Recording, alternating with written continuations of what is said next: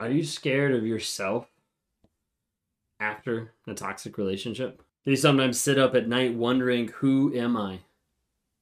Why am I here? What am I actually doing?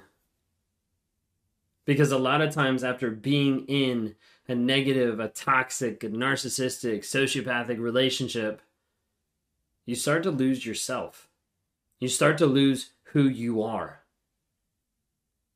Maybe you've been in a toxic relationship and you've been beaten down. You've been broken and bruised. And you're left there with your confidence on the ground destroyed. Not knowing if you can actually do something, if you can actually move, grow, change, get a job, whatever it might be. And that confidence piece feels absolutely destroyed.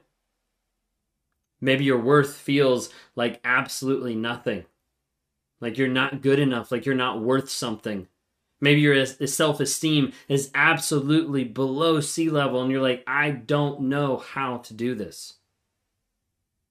You see, when people start learning about narcissism, I normally call it a fire hydrant that gets opened and you're just drinking from the fire hydrant of narcissism, like trying to learn everything you can. Trying to understand why they did that or what their thought process was or how they were able to be so mean or so rude or what they did or how they went to the next person or how they didn't care. And for a period of time, it's helpful to be able to understand. But oftentimes, if we're not careful, we start to focus all our energy on the toxic person. We start to focus all our time, our energy, our wondering, do they get karma? Does this work out? Can two narcissists be together? Can this person interact with this person? Like, what's actually happening? And some people get stuck. Not everybody gets out. Some people get out and they get stuck on vengeance. I just want to make them pay. They get stuck on the unfairness. How it's not right. The problem is, a lot of times when they get stuck, they stay as victims. They don't take back their power because they're too busy pushing that off on someone else. They're too busy giving another person the power and the thought process of like, they're winning. When in reality, they're not playing their own game to win. Other people process it. Other people face the fears and face the pain and walk through it. It's not an easy process.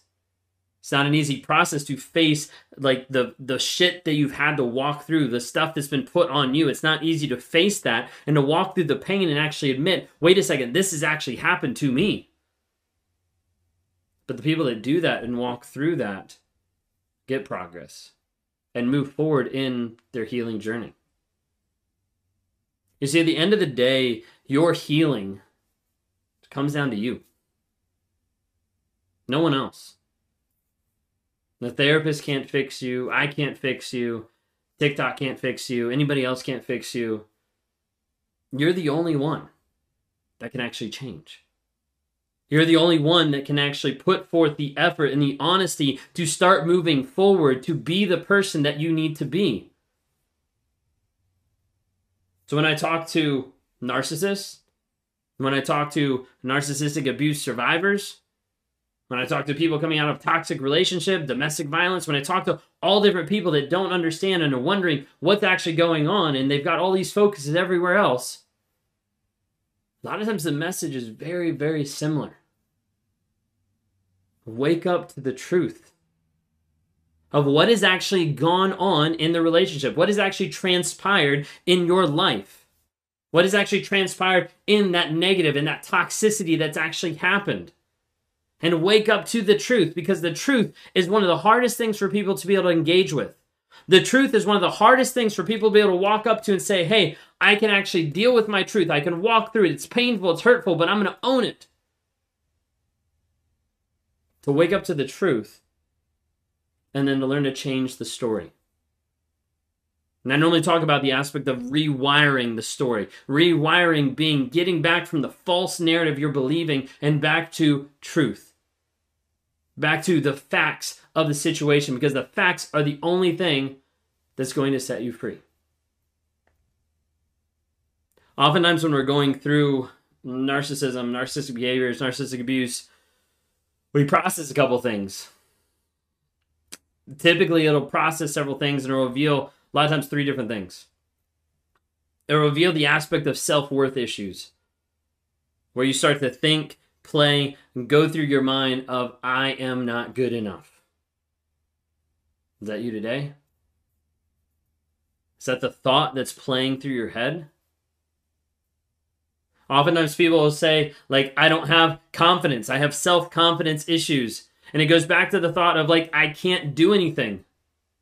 I've been relying on people. I've been relying on that person. I was isolated, so I couldn't rely on anybody. I don't know what to do. I haven't had that repetition to gain confidence. And the thought is, I can't do anything. Sometimes it reveals self-toxicity behaviors of different aspects that people have in their own life that they need to work through. And the hard part with that is a lot of times people say, I don't want to face it. I don't want to actually acknowledge that I might have done something wrong, or that I need to work on something, or that I need to change the thought process or the story that I'm believing. And oftentimes those things come out whenever we're processing or going through narcissism. You see, as people go through their healing process, they go from that fire hydrant and looking at everything about narcissism, and then the focus has to shift. The focus has to shift from the toxic person back to you. A lot of times people deflect at that point. I just want to get healed. Like, just let's fix me. Let's work through this. Let's just get it done with. And they get on the call and they're like, I just want to figure this out really fast. Sometimes people run away from it. I'm good. And I think I've actually done my healing. I think I'm actually good. And then they leave, and then we see them 6 months later because they haven't actually healed. And sometimes people hide. Yeah, I don't really think that's the issue. I think we need to focus on this. And you see, today you're standing on a crossroads. Of which direction are you actually going to choose? What will you actually choose today? Have you heard about the illustration of buffaloes and cows? Out west, when a storm happens, buffaloes and cows react differently to fear of the thunderstorms and the lightning that happen out west. The cows, when they get scared, they actually run away from it. They run away from the storm. The buffalo, on the other hand, when they get scared, they run towards the thing that they're afraid of. So as a result, when that storm is coming out, the cows get scared from it and they start running away, and the storm's basically chasing them. The buffalo, on the other hand, when that storm comes up, the buffalo gets scared of it, and they actually run towards it. And what it does, it minimizes the time that they're in the storm. And so many times people want to minimize the pain and the things that they're going through, and as a result, they run away from it. And they end up maximizing the amount of pain, maximizing and lengthening out, slowing down the healing process because they're unwilling to face the radical truth, or the radical honesty of dealing with a narcissism and what that brings to the surface.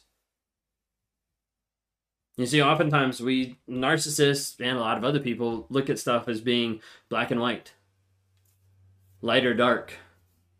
And oftentimes we're afraid of stepping into the darkness of, maybe this is something that hurts, maybe this is a pain, maybe this is something I don't want to actually see. But when we work with people and they step into that to be able to see what's there and not run from it, not be ashamed from it, but to actually own it of, hey, this is what happened, it gives them freedom. Because when they acknowledge the truth of what has happened or what they've done or what is going on, they're able to start building a plan to be free from toxicity. They're able to grow from it. They're able to bring light to the area that oftentimes we want to hide and that we want to push down and say, I don't want to deal with this. Let's focus on the narcissist because I don't want to deal with the fact that I'm struggling, that I'm not good enough. Let's focus on this toxic incident because I don't think I can actually do anything. Let's focus on everybody else except me. And when people are struggling through that, through their healing journey, oftentimes they're running away from vulnerability. You see, vulnerability is hard. Vulnerability sucks. Vulnerability is one of the worst things ever. But vulnerability is also the step that needs to happen for you to grow. That means being honest, not with everybody else, not with friends and family, not with me, not with therapists. Those are great and need to happen. But first off, being honest with you. What are you struggling with today? What are you worried about today? What are you running from today? What is the thing that you're not being honest to yourself about? What's the biggest lie that you're believing? What are the things that are in your mind that you're wondering about, that you want to push away to the side and say, I don't want to deal with this? Because a lot of times people coming out of toxic relationships are afraid of themselves. They're afraid of being honest. They're afraid of being accepted. They're afraid of their worth. And a lot of things that kind of play in your mind time and time again still keep you down instead of growing.